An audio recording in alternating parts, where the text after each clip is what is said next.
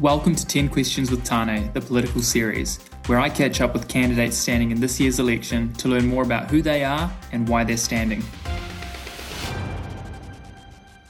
Hello and welcome to Reality Check Radio. This is another interview, 10 Questions with Tane, another candidate for the general election 2023.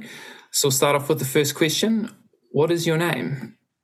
Kia ora, my name is Carrington.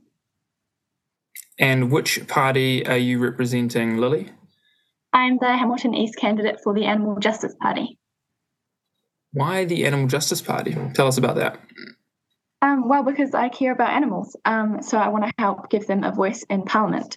Currently, animals face a lot of cruelty, and the Animal Justice Party is the only political party whose main priority is speaking up for animals. Also what I love about the Animal Justice Party is that we stand up for all animals. So this includes companion animals, but also animals used in science, in entertainment like rodeos and racing, as well as farmed animals and as well as wild animals as well. The Animal Justice Party's policies are things that I've always wanted to happen for a long time. So these include ending animal testing, extending the live export ban, and having an independent commissioner for animals as well, which is long overdue, as well as advocating for a shift away from animal agriculture entirely to plant-based agriculture. The Animal Justice Party shares my core values of things like compassion and non-violence and equality. And in the Animal Justice Party, these are also extended to human issues as well as animals. So this really gives me hope that the party will do great things for animals as well as humans. Yeah, you mentioned humans. I did look on the website, and they've got like a health policy there as well, like for diet as well. Yeah, because moving away from animal agriculture will mean we have more healthy food. With plant-based products. And are you standing on the list as well as the Hamilton East candidate? Yes, I am. I'm number 8 on our list. Oh, so that's pretty close to the top. Yeah, I wouldn't quite get into that. Yeah. How long, I guess this is your first election. The next question is, how long have you been involved in politics? Yeah, not very long, only about a month. I actually turned 18 the day that candidate nominations opened. So, pretty new to it, but I've been a member of the Animal Justice Party since a while ago. Right. Yeah.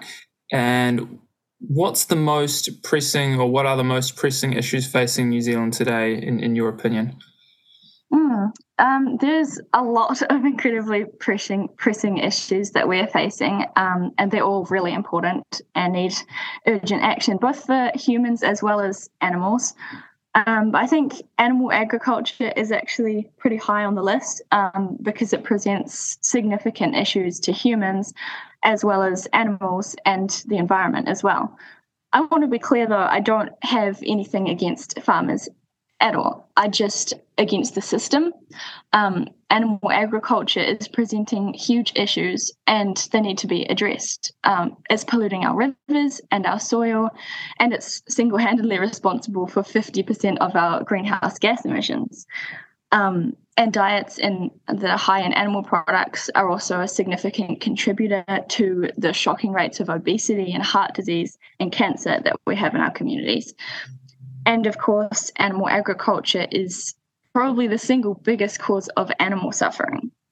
So, for example, in the dairy industry, 2 million bobby calves are killed at a few days old every year in Aotearoa, and 4 million male chicks in the egg industry are killed on their first day of life every year because they can't lay eggs.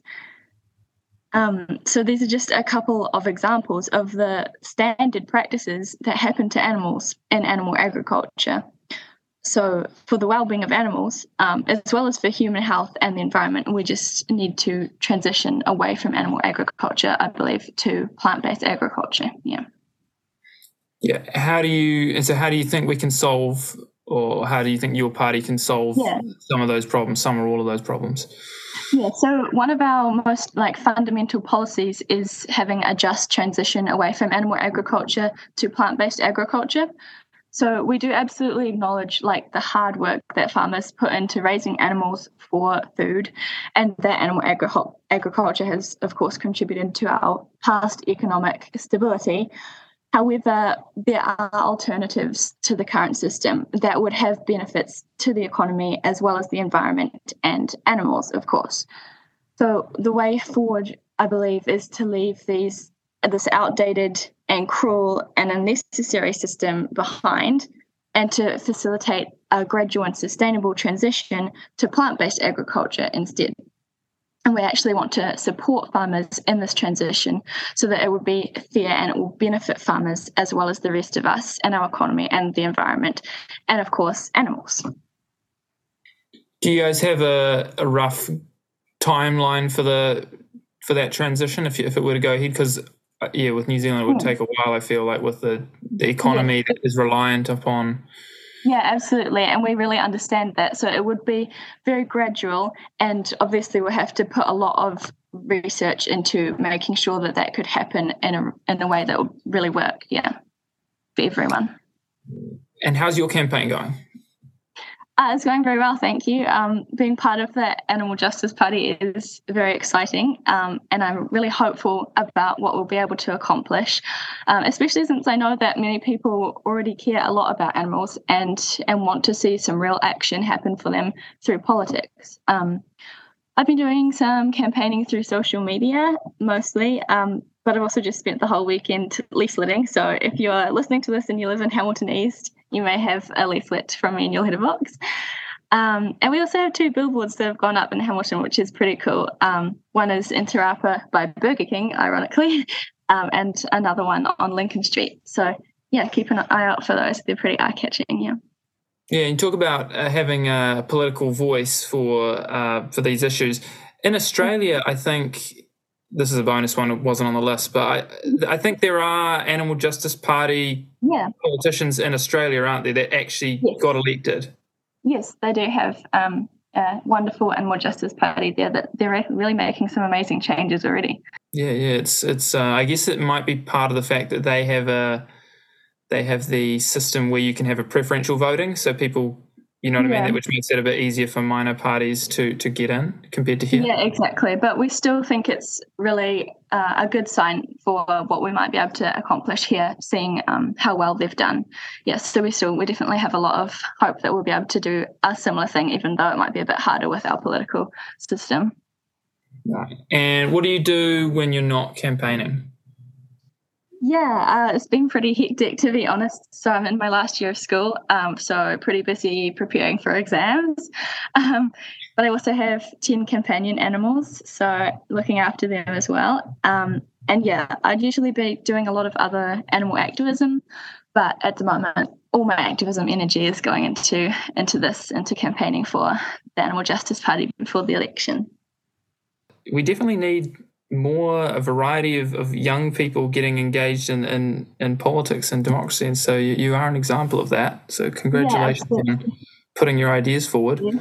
Yeah, thank you. Absolutely. Well, is there any other comments you'd like to add? Well, if we have time, I can talk more about why I wanted to get involved and about animals. So animals, they're individuals, right? And I really think it's wrong how, especially in animal agriculture, they're just viewed as commodities, basically. So we want to change that. And the animals that most people like who have companion animals like dogs and cats, they love them and they view them as part of the family, But we believe that this compassion that we give to our companion animals should actually extend to all animals, including those who are currently exploited and killed for food. So, like, these farm animals are actually no different to our dogs and cats in the ways that matter.